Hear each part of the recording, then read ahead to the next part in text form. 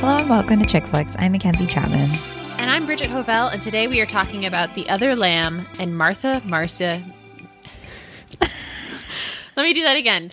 Today we're talking about The Other Lamb and Martha, Marcy, May, Marlene, a movie title designed to trip me up. Yeah. But first, let's catch up. I have been on a documentary binge sort of recently. The first thing I'll talk about is Athlete A, which is a documentary about the USA Gymnastics scandal with Larry Nassar, who molested hundreds of gymnasts for decades. And I had listened to a podcast about this, and I'm forgetting what it was called now, but so I knew a lot of the backstory about Larry and about how he had also molested children outside of gymnastics.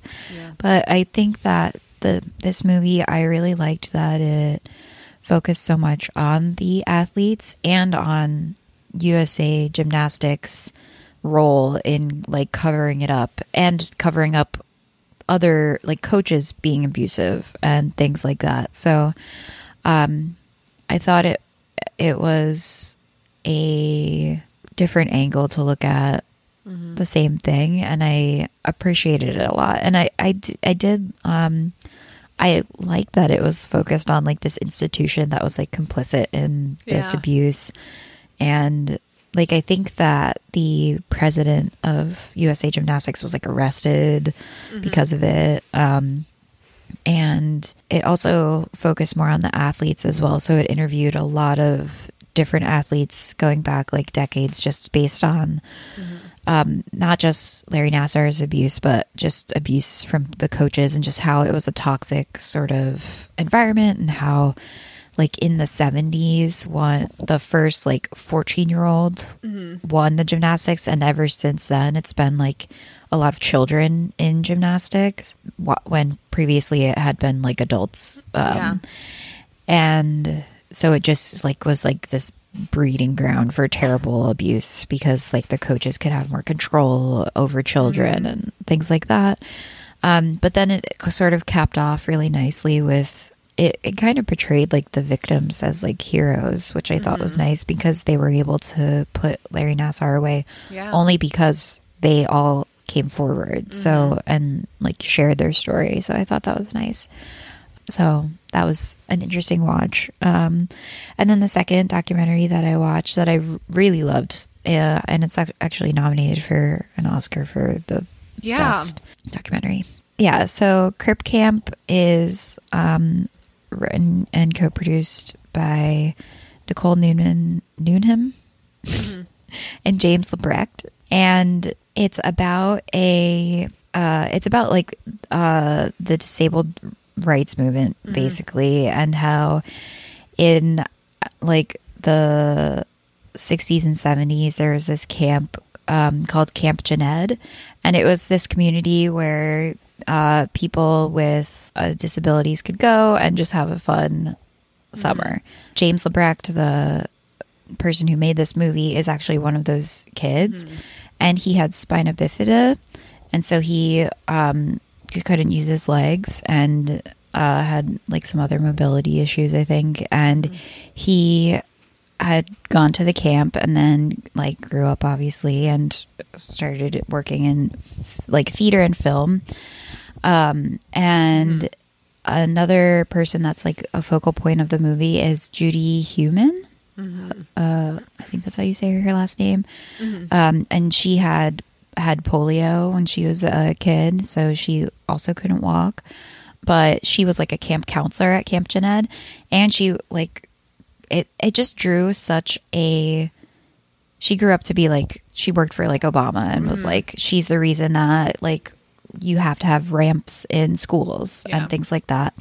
But she's this huge figure in the disabled rights movement, and the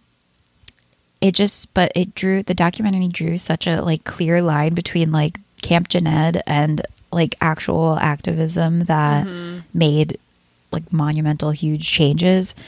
And it was so like moving, I guess, to see like you felt like the action behind everything. It felt like you wanted to also like do stuff to help or like make a change.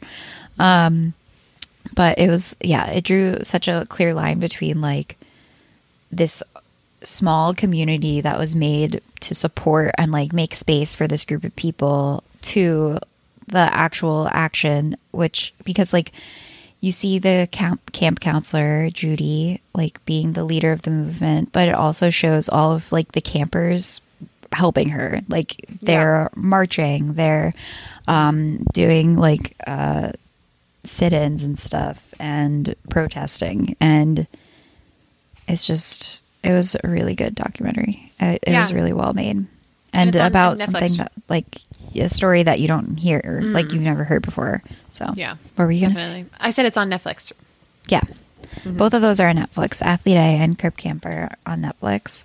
And then the third thing that I'm into, bringing it back to my roots, is It's Okay to Not Be Okay, which is a K-drama that's also on Netflix.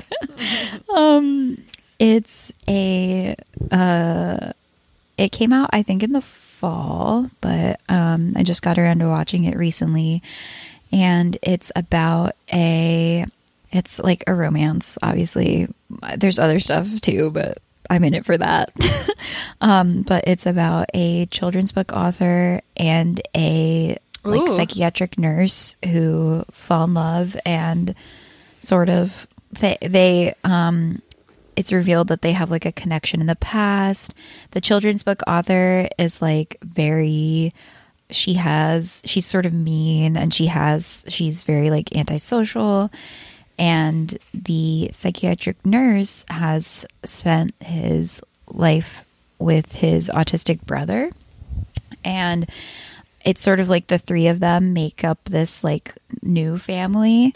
Love it. And there's like also murder, and it also brings in like fantasy elements, sort of in like a surreal, like magical realism type way, because of her because she's a children's book author. But it really is impressive how, like, I think that the autistic brother is portrayed really well. I think it's like he actually becomes like he loves art, so he like becomes an illustrator for her. And then just in general, he like, I mean, this is spoiling it, never mind, but it sounds good. But yeah, it's really good. So it was one of the better ones that I've watched in a while. Like I couldn't stop. So it sounds like a lot of tropes that we know and love. Yeah. So what I'm into this week, the first one is a big one. Haha. If you're online at all, you know that Godzilla versus King Kong, or Godzilla versus King, as I wrote in our notes, came out this past week on HBO Max. It is the latest installment in this like legendary Titans franchise. I'm not sure what the exact title of the franchises. I don't know. Which have gone, I think they range from fun bad to really bad. In terms of quality. I said to Tim that watching Godzilla King of the Monsters like 6 months ago was the low point of the quarantine for me. Yeah, it was really bad. Oh, it was super bad. Okay, so this had to just impress me more than Godzilla King of the Monsters, and it did. And I think it did a better job and was more entertaining, because it really was like the people are just going to be set dressing for the monster fights. And I think when it leaned into that, it just became a better movie. I think it had less dialogue than Godzilla King of the Monsters, because the dialogue is truly insane. Truly, like, sounds like a robot algorithm created it, you know, and especially coming from like scientists' mouths, you know, it just sounds even more. It's like Rebecca Hall turns at one point at the beginning of the film and says with absolute certainty and authority, like, there can't be two Titans at once. And it's like, oh yeah, like everyone knows that, you know, like there can't be two Titans at once, like two Alpha Titans. I'm sorry. And It is true also that the movie is disorienting to watch because the size of King Kong seems to change depending on his environment, like pretty rapidly. But all of that being said, and all like the truly the performances are really phoned in, I think. But you imagine that these actors were, acting on green screens for like 5 minutes at a time, to do like dismayed reactions at carnage. Other than that, really fun.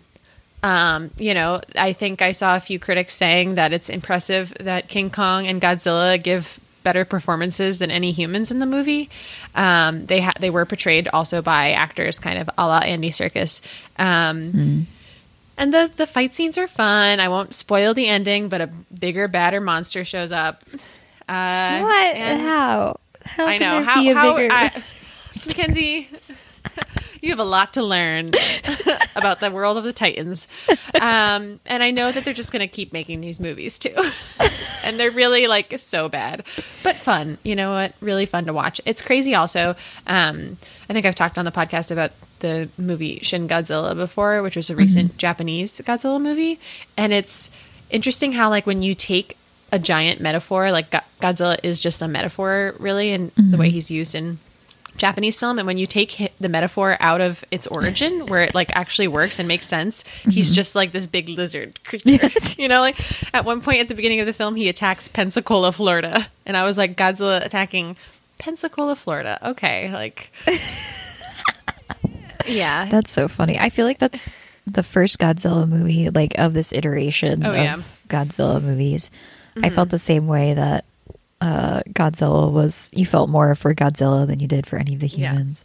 Yeah, and I did hear a clip of the dialogue from, I think on Pop Culture Happy Hour. Yeah. And I was like, oh God, it's so terrible. It's pretty incredible. And they really also like, they give up on connecting any of the human plot lines or stories at all, which again, I'm like, good. Like they shouldn't have even tried. Like at one point, Brian Tyree Henry, I love him and he's great. And I'm happy he got this big paycheck. He's like, my wife is dead. And then nothing, like that's never commented on later or that's never asked about, like, oh my God. It's so silly. It's incredibly silly. Yeah, but I have to recommend it. What were you going to say? I was going to say, I wonder if like any Titans threaten like middle America, or is it just the coast? It's always the coast.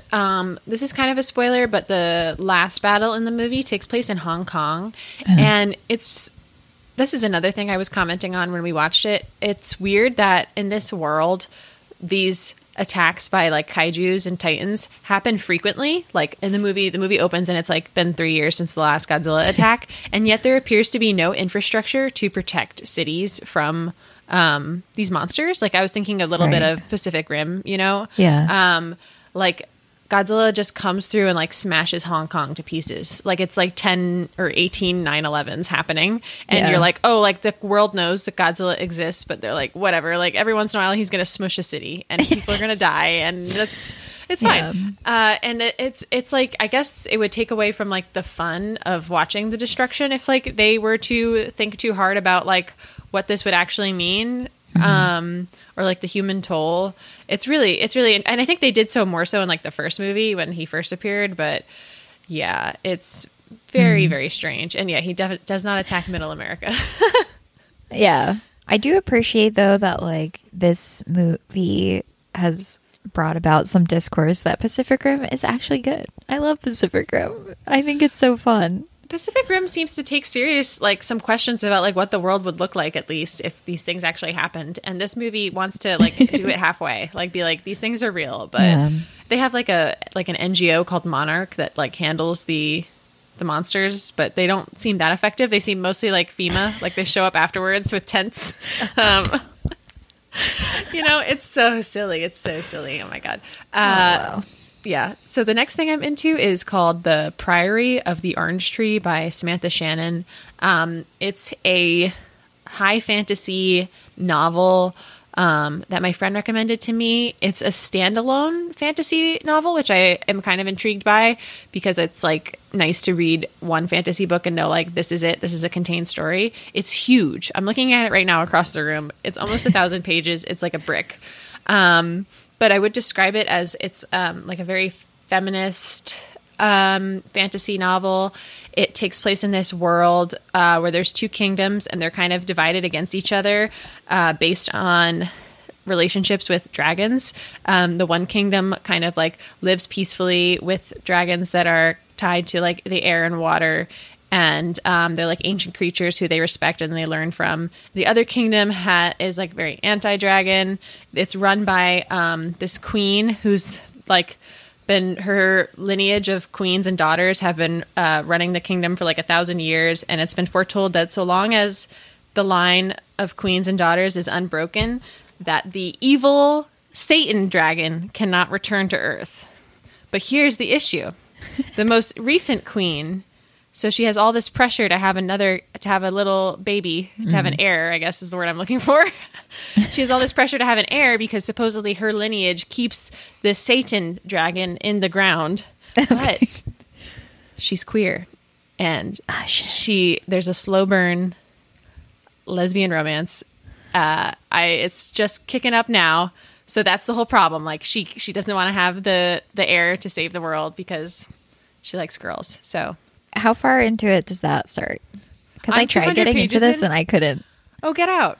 Yeah. I'm like 200 pages into it, Mackenzie, and it's just picking up like a little bit. Okay. Okay. It's big. I'll go through it. I know it's huge. I read like, I didn't really try really. I guess I just picked, I mean like I have it. I read some of it and then I was like, I can't. The hard part, I think that like a criticism I have right now is there's like 4 POV characters, and I think you really needed like 2. You know? It's too many. It's just way too many. It gets really confusing, and also it makes the plot move a lot slower if we're like checking in with 4 characters every time something happens. The last thing I'm going to recommend is kind of a silly one. It's Hail Caesar by the Coen brothers. I think it came out like 10 years ago. It's this kind of like satire and homage to older Hollywood movies of the 50s and 40s. It's not their best work, but I truly loved and enjoyed several scenes in it so much that I can't stop thinking about it. What I will recommend, it has a ton of stars in it, and in like kind of like cameo like parts. But Channing Tatum, Himbo King, does a dance sequence about halfway through the movie. It's a film within a film. He's playing a sailor who's about to go to sea. And he is so fucking talented. Like, he does this old-timey, like, tap dance sequence with a bunch of other sailors. I've already watched it twice on YouTube because it's so good. He's just so charming. And Hollywood needs to put him in a musical, like, right away. It's like, we forget that his origin is dance. Step Up. Yeah. Isn't that what that is called? Yeah, Step Up. Step Up. It kind of sounds right. Dance something? Maybe it's the dance movie. Well, I can picture the exact cover that they're doing, the poster. Yeah, he's so good. And also the guy who plays Han Solo in Solo, Alden, whatever his name is, how people he hasn't been in literally anything since Solo, which is so embarrassing. Oh my God. But it's not his fault because I watched him in this movie and he is so good in this movie. Yeah. He plays this, like cowboy actor who does mostly westerns and stunts and stuff. If you like movies, you'll enjoy this movie because there's so many different like references to movies of the time. But anyway, he plays this like cowboy actor, like a stunt actor really, who's become more and more famous, who they decide to put him in like a comedy of manners, like a British play that's being adapted. But he is so country that he like literally can't get the words out on set. Oh wait, I feel like I've seen that clip. Yeah, the word that it were so simple. Yeah. He's so funny in it. And supposedly was discovered by Steven Spielberg at a bat mitzvah. Which is kind of a funny origin story. Yeah. Okay. We've talked enough. Time to jump into our 2 spring movies about new life and new birth. The Other Lamb and Martha May Marlene. I love this. I love this movie too. So it's crazy. I can't say the name. It's hard. It's very confusing, but that's the point. It's supposed to be to brainwash disorienting. You. Yeah. Okay. So the first movie we're talking about is The Other Lamb from 2020. Sela is a young girl who lives under the watchful eye of the shepherd, a handsome religious figure whose family includes many wives and daughters. The shepherd's wives wear red, while his daughters, like Sela, wear blue to demonstrate they have not yet had their period. As she grows in age and confidence, Sela begins to question the wisdom of the shepherd. So I was like, let's do this cult movie because I wanted to do Martha, Marcy, May, Marley. And definitely. This movie has just come out, and it is very cult with a capital C. So, and I had seen it before watching it again for the podcast, and I didn't love it. I had said to Bridget that the most impressive part was the photography, and Definitely. That holds true. Yeah. So I was also surprised by researching this. I mean, I guess not that surprised, but at one point this was the highest grossing movie in the country because it came out just as the pandemic started. Oh shit! So altogether, That's it grossed like $7,000 at the American box office, but that bumped it to the top for a brief period. God. Isn't that crazy to think about? That's crazy. I just like it was such a weird year for cinema. Yeah. Wow. But this movie was directed by Malgorzata Shumowska and written by C.S. McMullen, who I think is a sci-fi YA author, which is cool. Cool. And the director is Polish, and this is her first like English language film. And it stars some recognizable actors. Rafi Cassidy, who plays the lead, looks exactly like Natalia Dwyer to me. Like, yeah, the same. My face. brother kept saying she looked like Timothée. They need to play three siblings in a movie. Oh my gosh! Yeah. Oh, that would be crazy. In a traveling circus, they're the three acrobats, and they're gosh. maybe incestuous. Incestuous. I don't know. Just an idea. Just spitballing. I mean, okay. Or they're products of incest. Does that mean? No. I don't know. I mean, go on. Incest is a theme in this movie. That's true. That's true. The shepherd, has all these wives, but he's also his daughters The become daddy. his wives. Yeah. Yeah, he is a daddy too. He is a hot the cult daddy. leader. If you had to be in a cult, hot. Yeah, true. He is hot. And it's funny. I read some like interviews with the director, and everyone was kind of like, part of the appeal of the shepherd is that he's very handsome.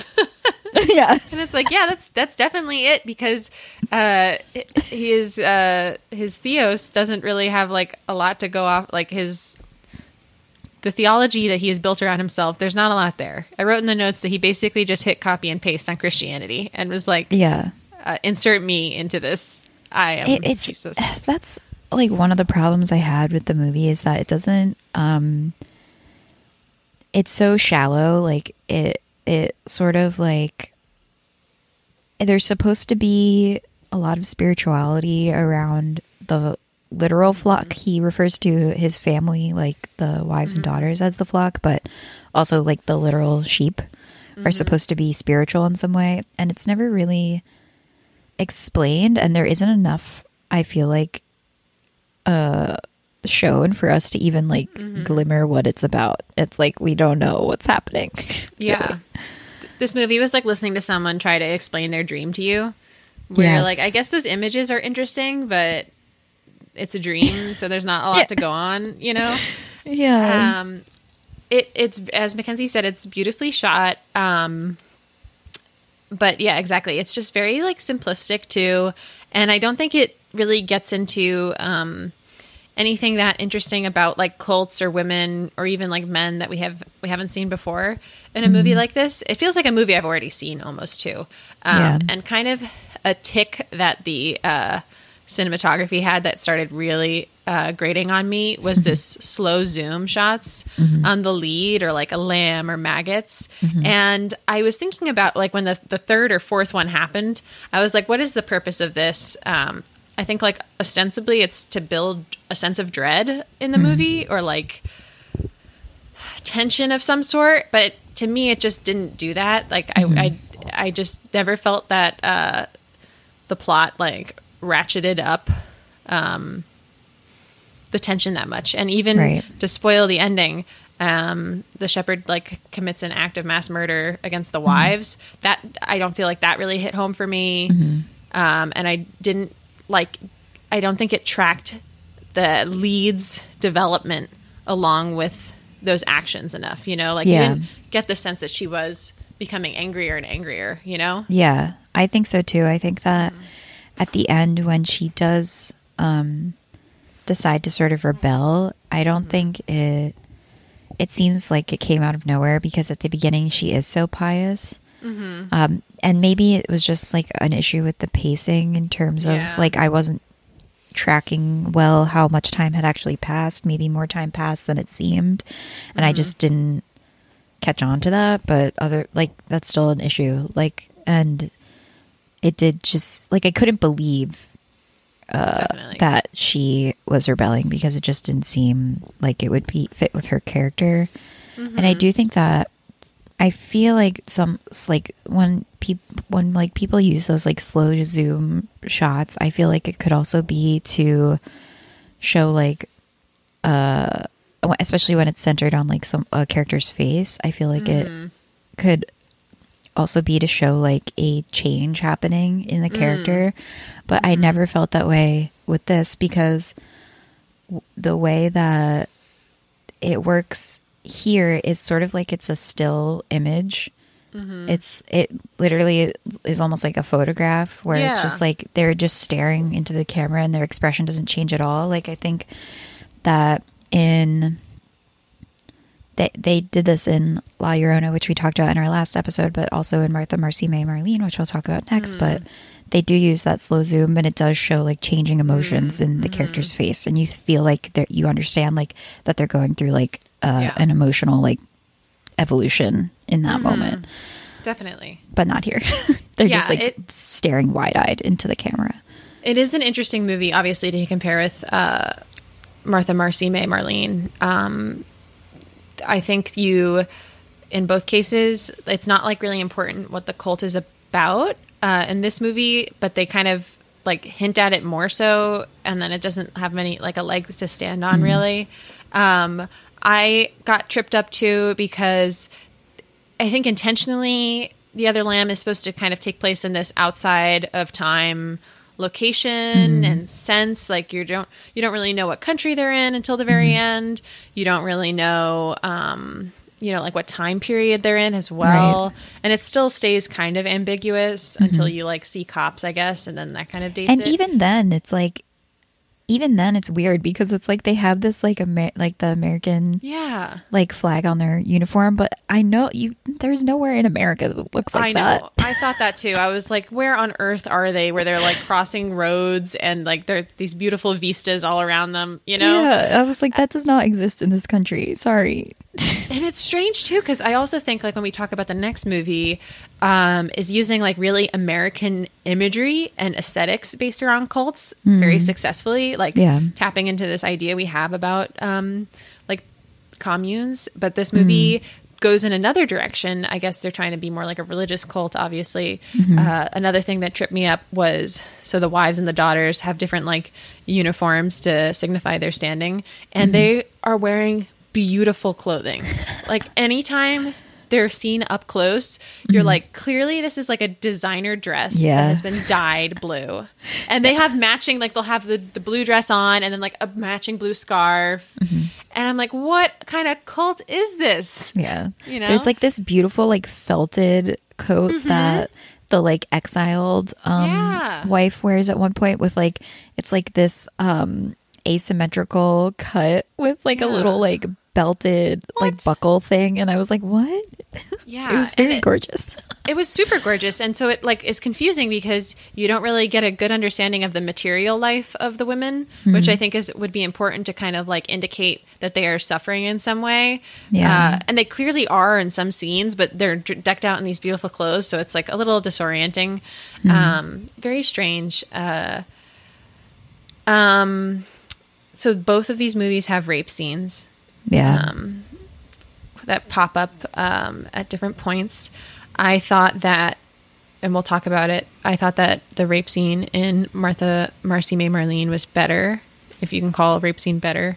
But they were similar. They were very similar in some aspects. I think that with what I read, like, well, we both read like an interview with the director of The Other Lamb, and she was like, we had to be very careful about how we filmed it because she was a minor. And to me, I was like, ew, like, because like they should be careful about it no matter what. And like I feel like that the way that they filmed it, which was mostly just focus on her face, and not any, like, it wasn't like a sexy scene really, you know, like there it wasn't, I thought it wasn't like sexualized really, but like the fact that they maybe only did that because they had to follow like a very strict set of rules because she was a minor. It's like, I don't know, that struck me as weird, the way that she talked about it. Definitely. And some of the other interviews that we read with the director were kind of interesting to me too, because I think she really viewed this movie as like a story of rebelling against the patriarchy. Like they use the word patriarchy a lot. And I found that like a little disappointing and like reductive to talk about the movie like that, you know? Well, I mean, that's like kind of the vibe I got from the movie, was that it was like, sort of, it seemed very like watered down feminist idea and outdated, frankly, because at the end it's sort of, I'll just spoil it, like who cares? That's what we do on this podcast. But at the end, Sela sort of leads her sisters in killing the shepherd, whose name is Michael. And then she leads all her sisters back to the original place where they were living. And she's sort of portrayed as like this new leader. And to me, it just seemed like they were still going to be living this terrible life, but she would now be the leader. But they didn't, but it seemed like they were like, oh, but this is good, that they're going to be living this terrible life just with a new leader. But girl, and I know, were like, Hillary Clinton is in charge. Yeah, they were like, girl boss. Yes, very girl bossy. And there's some dialogue between the exiled wife and Sela where she's like, don't forget, you and your sisters are strong. Like stronger than you know. And I'm like, they're literally abused children. So you're an adult, like, let's.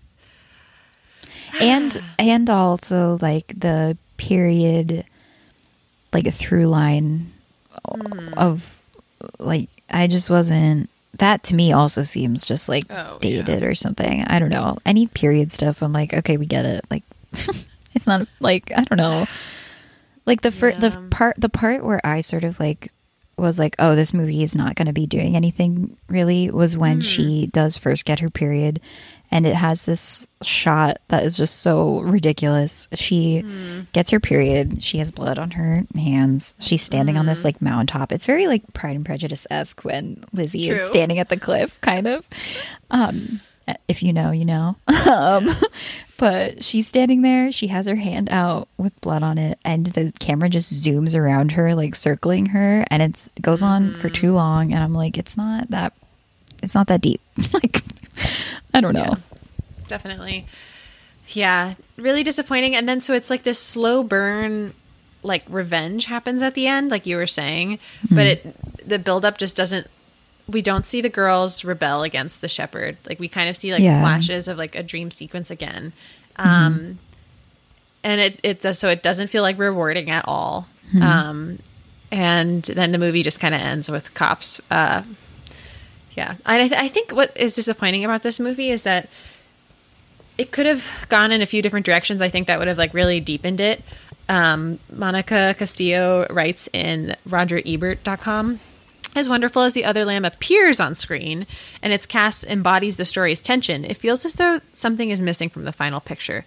The movie is slight in its exploration of dark subjects like cults, intergenerational dynamics and abuse without coming to any kind of conclusion or closure. After following Selah through this self-discovery, the ending feels rushed and not satisfying. I think that's a really good point.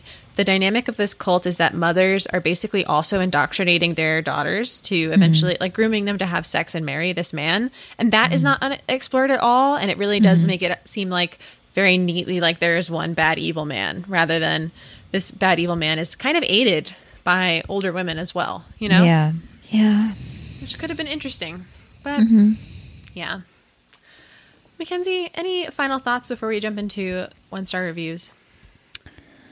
I guess to me, watching it the second time, the thing that, like, I guess stood out to me sort of interesting was the fact that it is just like one man and a lot of women. And I think it's like, obviously the number of women there are, they can like physically overpower him. And I think at the beginning there's this shot where or like it's a scene, I guess, where he sort of falls on the ground and they all pick him up and are carrying him. And it's like, and then at the end you're sort of struck again. It's parallel to me, I guess, like that scene of them all carrying him. And then at the end, how the daughters are all able to like tear him apart, essentially. Yeah. Just, I don't know. That was just one interesting thing that I picked up on this time. But, you know, that's it. Our first 1-star review says, saw this in a cinema for Michel Huisman, one of the best actors working today. The film itself, however, was a slog and had nothing new to say about cults, the patriarchy, or feminism. So, agreed. Yeah.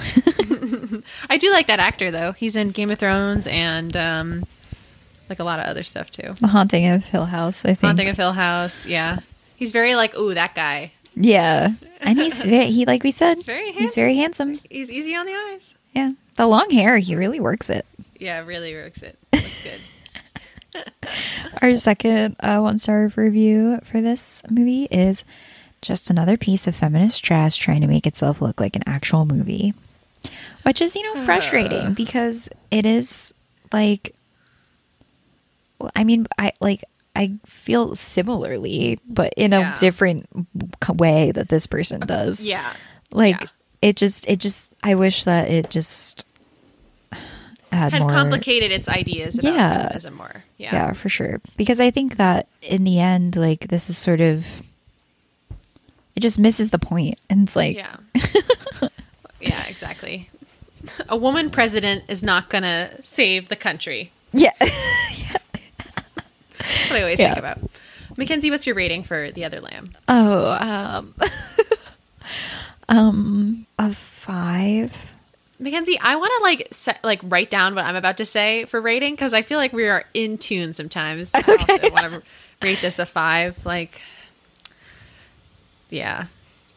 There's so many better movies with this vibe, I think, out there. You know? Yes, I agree. Like, even like The Wicker Man. Yeah. Oh, yeah. Like, I don't know. It's just more interesting. I wish, and the thing is, like, it was really beautiful. Like, I wish that I'm interested in, I guess, what I don't know, the cinematographer's other work, but I don't know. It's also with this director. Maybe the writing was the problem. I don't know. Yeah. It's hard to tell. It's hard to tell. There was a intersectional attempt at making this movie mediocre. Yeah. Yeah. I co-sign with a 5. Okay. Jumping into our next film, which is Martha, Marcy, May, Marlene from 2011, 10 years ago, which is crazy. Yeah. Okay. When estranged sisters June and Martha are reunited after years apart, something is clearly wrong. Martha has been out of touch and won't fully account for the time away. She strips naked at odd times and is strangely combative about material goods. What her older sister doesn't know is that Martha has escaped a cult-like commune run by a charismatic man named Patrick. While living in the cult, Martha became part of a new family, one that demanded her total faith and even changed her identity.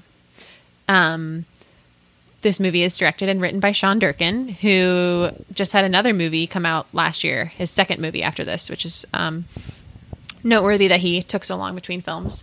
Yeah. I'd like to see it. But I remember seeing this probably in like 2011 or 2012, I think because of Tumblr. I think this is another movie that Tumblr brought me to. Yeah, same, probably. And I think I really wanted to watch it because of Elizabeth Olsen. I was like, because I love the twins. Yeah. I was like, let's see what this is about. Like, see this new face. That is probably the main reason I watched it. Yeah. It'd be fun to do an episode with them. Ooh, or like a twins. We could do Parent Trap and oh my God, an Olsen movie. That would be Twins so on fun. Cinema. It's funny also, like when WandaVision was coming out, a lot of tweets went viral of men being like, did you guys know that Wanda is Mary-Kate and Ashley Olsen's sister? And it was like, yes, everyone knew that. Yeah. Where have you been? They have the same face and the same last name. Like, come on. And I remember being really excited to see this for that reason too. And this was, I think, her first major film role, and she had just come from like acting school, and she's 22, I think, in this movie. And she's excellent in it. Yeah, so good. She's really, really good. I wrote down that so this movie kind of jumps around non-linear storytelling, where you see Martha with her sister after she's left the cult, and then it kind of rewinds to various scenes from her living with the cult and starting to live with them. And at the very beginning of, I guess, the chronological order of the story, when she's first introduced to Patrick, the cult leader, she sounds different. Like, she has a deeper voice when she's first talking to him. And I thought that was such an interesting performance aspect of Elizabeth Olsen's character work here. Really good. Really, really good. And Sarah Paulson is really good in it too, as the older sister. When I first started watching this again for the second time, I was like, wow, it's pretty unrealistic that the older sister is so mean to her when clearly she has been through something. And then I was like, oh no, I sound like this talking to my sister. I felt like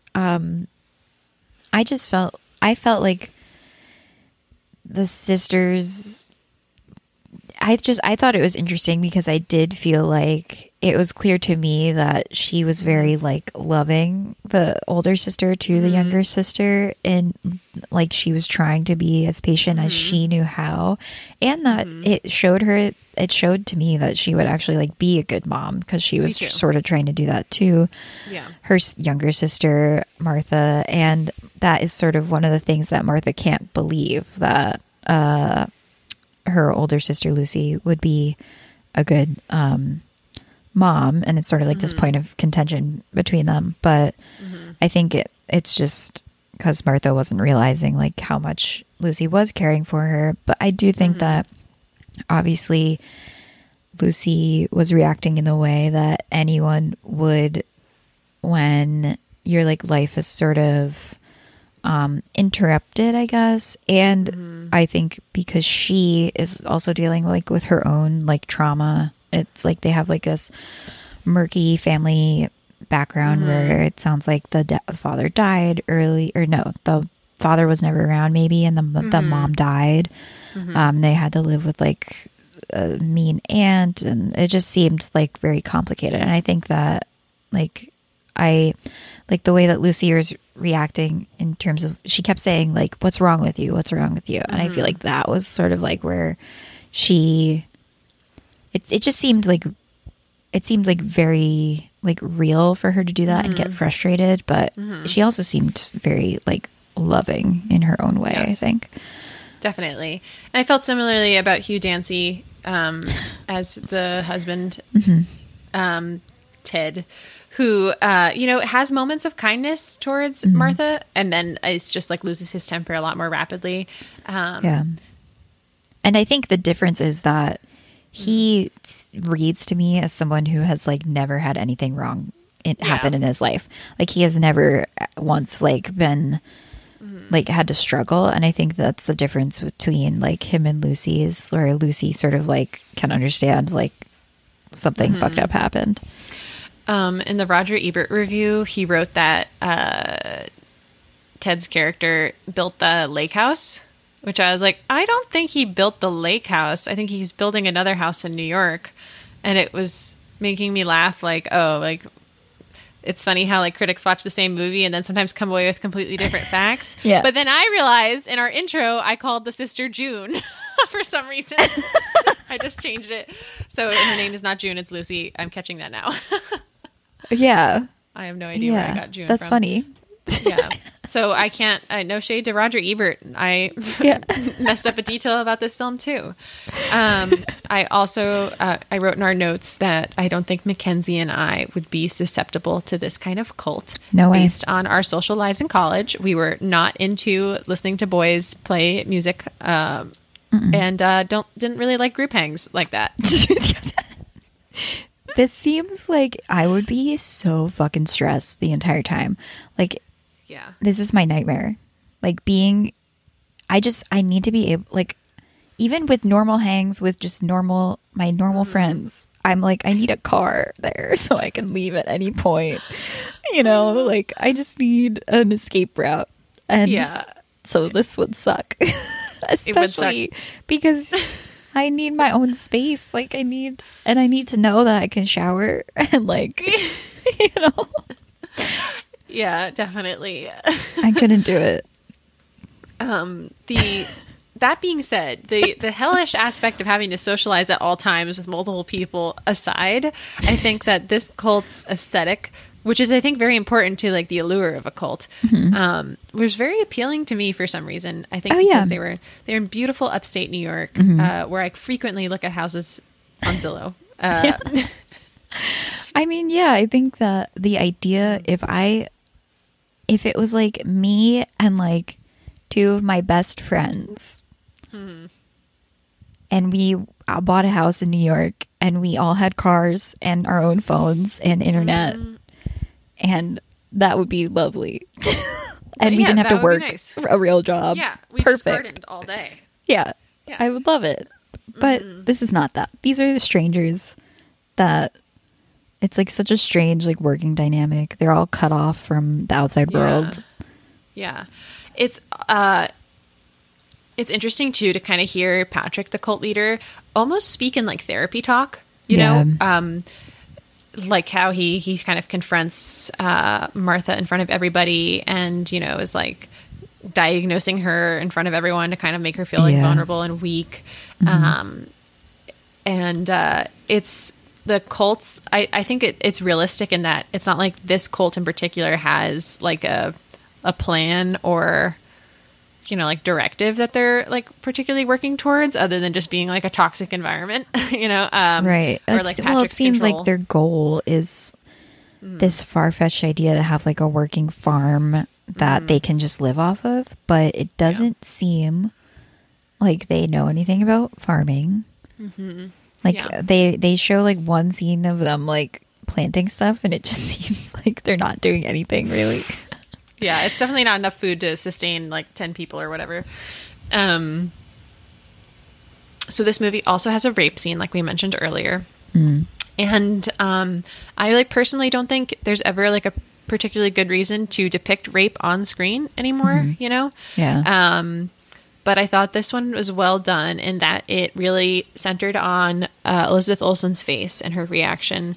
And kind of the rest of it was murky and shot in darkness. So you can particularly see the actual act. And, you know, I think like the exception to kind of like that rule I just said, where I don't think you have to ever show rape scenes, is that if you're going to show a rape scene, you have to then spend a lot of time with the after effect of it. You know, like that's one reason I think it's like the worst example I can think of is the rape scenes in Game of Thrones is, you know, like if you're going to show it, you have to then also show its impact. And I think most of this movie is about probably the impact.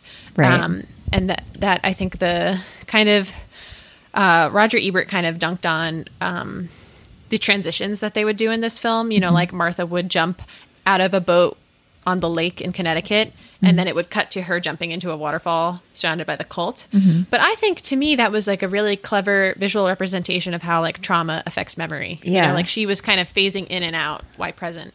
I totally agree. I thought that was one of the strengths of the movie, frankly, and I think that, you know, The Other Lamb sort of tries to do this, but it's just so murky and so like fucking weird that you're like, I have no, with The Other Lamb, you have no basis on like, it seems like almost fantasy things could be happening, like fantastical things could be happening, and because you have no like basis on like, there's no like ground to stand on. So it's like this like demonic lamb could be real. Who knows? Yeah. But in this movie, you know exactly what's happening. I feel like I was never like confused where I was like, is this real? Is this real or not? It was just like, it was very clear that like she was her like you said, like memory and trauma were just like weaving into her like current present. And I thought that it was really well done, especially one part that I thought was particularly striking was when she is like cleaning dishes or something, and in the cult, and the like woman leader of the cult, sort of Katie, slaps her and for doing something wrong, and then she says, "Sorry, Katie," and then it cuts to her sister being like, "Who's Katie?" So you know that she like really was like truly in her mind, like not in, she was living in that memory and not in the present. And I thought that was really well done. Totally agree. I thought it was super effective.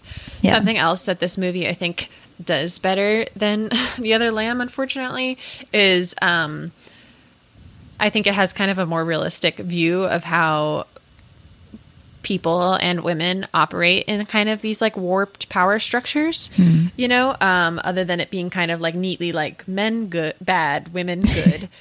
You know, you see that Katie, the other, like the right hand woman in the cult, you know, initiates Patrick's ability to rape Martha, and then Martha, after kind of processing her own rape and having clearly conflicting feelings about it, and uncertainty, then goes on to initiate the rape of another girl, Sarah, who's played by Julia Garner. And I think that is just a better depiction of how, you know, this shit actually happens, you know, rather than it being so neat and like there's just one bad apple who controls everyone else. Yeah. And I think even and you see also like that as is part of her trauma too. Like she definitely feels like guilt about it, and probably part of the reason that she feels like she can't talk about it is because she knows that she fucked up too. But it does, you definitely get more of a feeling for getting like, you feel like the erosion, I think, of the people in the cult more in this movie. Like you just, even though half of it is spent not when she's like not in the actual cult, you still like you can like see the breakdown more, and I think that it's just more like a more compelling story. Honestly, it's just more like effective. Yeah, definitely. And I think like kind of is rewarding upon rewatch too, like after all these years.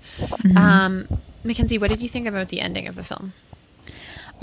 So I had in my mind, I guess I had remembered this as having a more conclusive ending. I did not remember it being so ambiguous or sort of like ominous. Because for some reason I was like, it'll all be fine in the end. But it definitely wasn't. Like they were, because it's revealed basically that she was witness to a murder. Like in the cult, they, because they sucked at farming, took to breaking into people's houses to get shit. And in this one break-in, Katie ends up stabbing the homeowner. And I think that that's really the reason that they're so, like, so she's witness to this murder. And I think that that is one of the reasons why they're so, like after her, or like don't want her to leave, is and I think that's also the reason she wants to leave, is like because she knows that she well, she also, because she like was witness to something totally horrific. I think it like pushed it over the edge for her, where she was like, shit, I need to get out of here. And the fact that she was also now like in greater danger, I feel like. Yeah, so that's why I think that they were like still chasing her even at the end. I guess I was still like hopeful that if she was like in an institute where she was able to get like care, that she might be able to open up and start talking about it. And if that did happen, that, you know, maybe like they'd be arrested or something. Yeah. I kind of remember my first watch of it, the takeaway I got was that she was paranoid and just imagining them being there. But I think upon this rewatch, I'm like, oh no, I don't think she's paranoid. I think they were really there. You know, and it is kind of like a very abrupt, upsetting ending. But let's hope. I envision that Hugh Dancy is like, we're not pulling over, and they just keep driving. Yeah. But such a good movie, and I really want to see his film that just came out, The Nest. 'Cause I liked his direction a lot. Yeah, it was really good. I love this movie. Yeah, I love this movie too.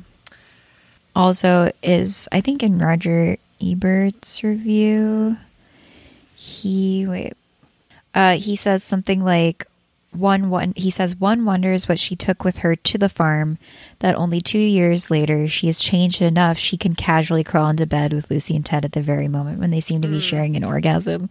And I do think that I was thinking like, dang, like how, like, I guess to me, I was like, in 2 years, like you still think that's okay? Like, I don't know. I was very like, that seems fucking weird that you would like change that much to be like, this is fine.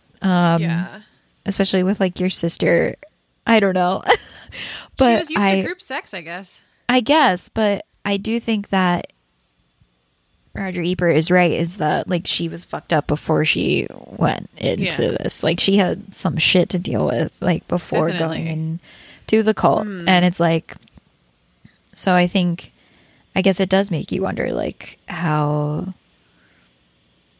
like what she was bringing with her to that, which I think is interesting. That I don't know, it's cool that this movie makes you wonder about this character's entire like history.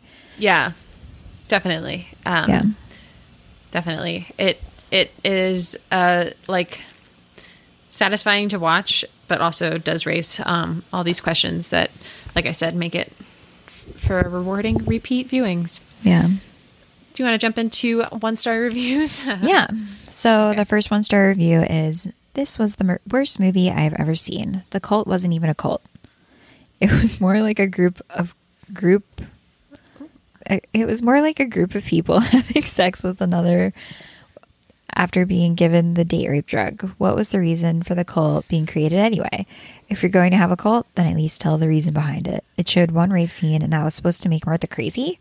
Were there any other reasons? Oof. Oh my That's gosh. enough. That's enough. Also, like, why does the cult need a reason? Like, is it a small business? Like, it doesn't need a reason. And also, it's definitely a cult. It's for sure a cult. Like, you might be in a cult if you are writing this. The second review is boring crap about a woman with no personality that joins a cult, then leaves. She stays with her sister and her husband and has flashbacks about the cult life. Nothing really happens, then it's suddenly over. Yay. People want like action in every movie. Yeah, I don't get it. It's, I guess, to me, it's like interesting enough to be, I don't know, to like explore trauma and memory, you know? Yeah, definitely. and you know, your relationships with your family. Yeah, exactly. Which is like compared to The Other Lamb, this just does way more of that. There's just a lot more to like think about and chew on. Definitely. And they feel like real people too. Yeah. Rather than like living in like a fairy tale woods. Yeah. With their beautiful clothing. Yeah. Definitely. Well, I'm going to rate this an 8. I really love this movie. I'm happy I got a chance to watch it again. And it holds up. I remember really liking it when I first watched it like 10 years ago, and I still really like it. Yeah. It's really good. Yeah, me too. I feel the same. I'm also going to rate it an 8. We're just Twins. in sync. The same brain. I feel like the only movie we've found very rarely like really have not agreed on movies. I feel like the only one is like Drop Dead Gorgeous. Yeah. Contentious.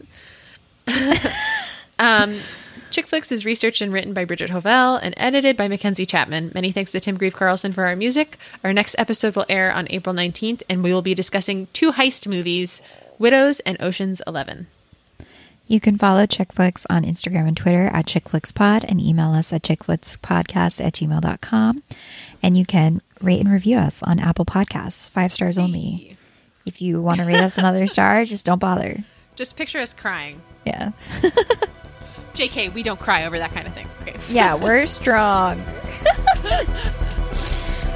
Thank you for listening. Goodbye.